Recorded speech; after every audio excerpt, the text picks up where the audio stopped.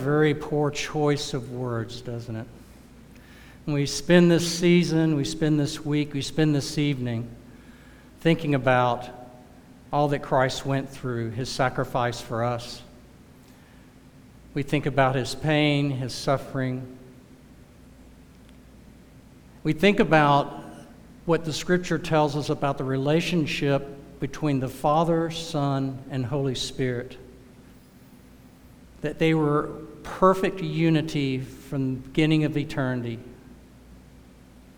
But in this moment, in this time, when Christ is put on the cross, that changed.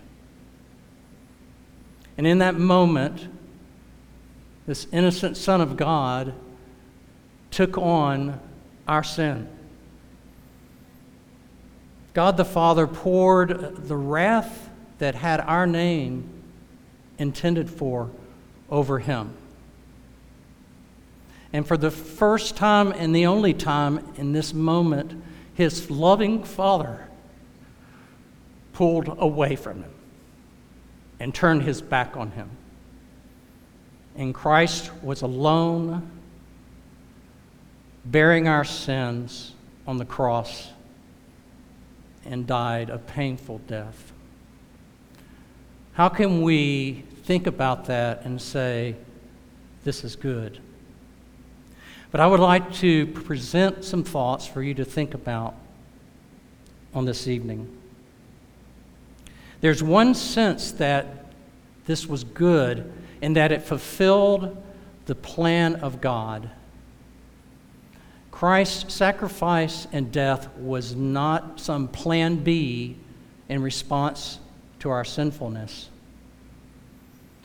In Revelations 13:8, Christ is presented as the Lamb who was slain from the foundation of the world. This was part of God's design from the very moment he said, "Let there be light."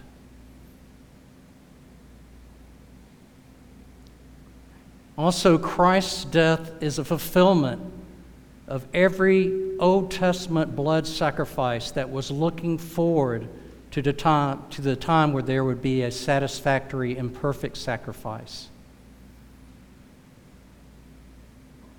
Another thing to consider is looking at our state, that there is absolutely no way to unite us with our Creator from our own efforts. And the Scriptures teach us over and over how that is true. The chasm between us and our holy God, we can't even imagine how broad it is. And there is no way on our side to bridge that gap.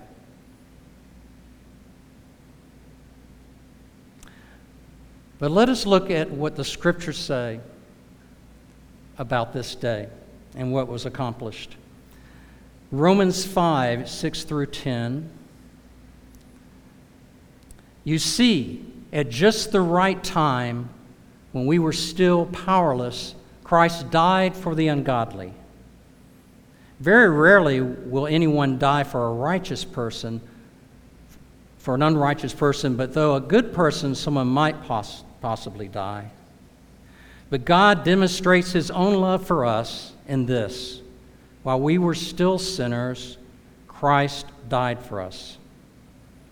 Since we have now been justified by his blood, how much more shall we be saved from God's wrath through him?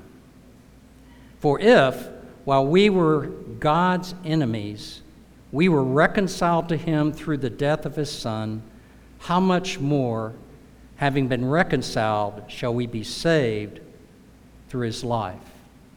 This is the word of the Lord.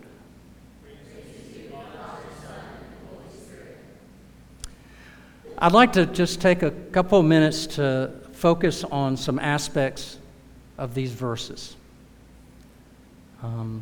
Two things. One, what Paul had to say about us before we met Christ. And then what was accomplished in Christ's death. We are described before coming to Christ as powerless, ungodly, sinners, and God's enemies.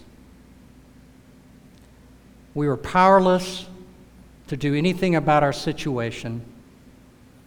The New American Standard Bible says hopeless, and King James says weak. And the root of this word is what was used to describe someone who was deadly ill and feeble. And we were ungodly, both in our state and in our behavior. And we were sinners. Now, we are still sinners, but at that point, we were sinners without hope. And now we are sinners with hope and a solution.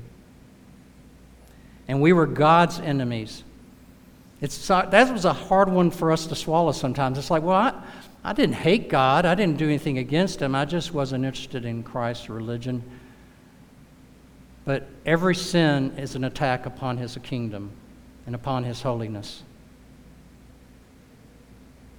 But what was accomplished? What Paul lists here is that we were justified, we were saved, we were reconciled. And one more I want to pull from Romans 3:24. We were redeemed.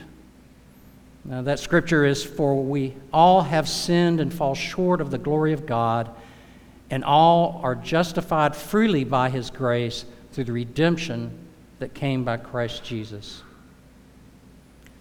And sometimes we say these words and we don't really think about what they mean for us. But in that we are justified means that we are seen and treated as if we were completely righteous. And through Christ's death, God is able to be merciful at the same time, not turn away from his justice and his demand for holiness. We were saved from his wrath, and we were saved to the guarantee of heaven. And we were reconciled. And reconciled, if you think about it, is when obstacles are removed and that we're able to reunite or unite with someone loved. And then the word from Romans 3, redeemed, the root of that word is connected with the price paid for prisoners of war. And brothers and sisters, were we not prisoners with no hope, no direction? This is a somber day, but it is a day of victory and freedom bought with a very, very high price. To close, I would encourage you to think about 3 words, which are Christ's final words. It is finished. Praise God. There's not one more thing to add. There's not one more thing to satisfy God. It is completely sufficient for all of our needs, and it is unchangeable. And in that sense, this is a good day. Would you pray with me? Heavenly Father, thank you, thank you, thank you. Our hearts are touched, our hearts are broken. And we look forward to Easter, but Lord, we want to embrace what happened this day and the sacrifice made for our souls, Lord. And I ask that if any here does not yet know you, may they, in faith that you give them, receive the atonement for their sins and embrace Christ as their Savior. And we give you all the glory. In Christ's name we ask. Amen.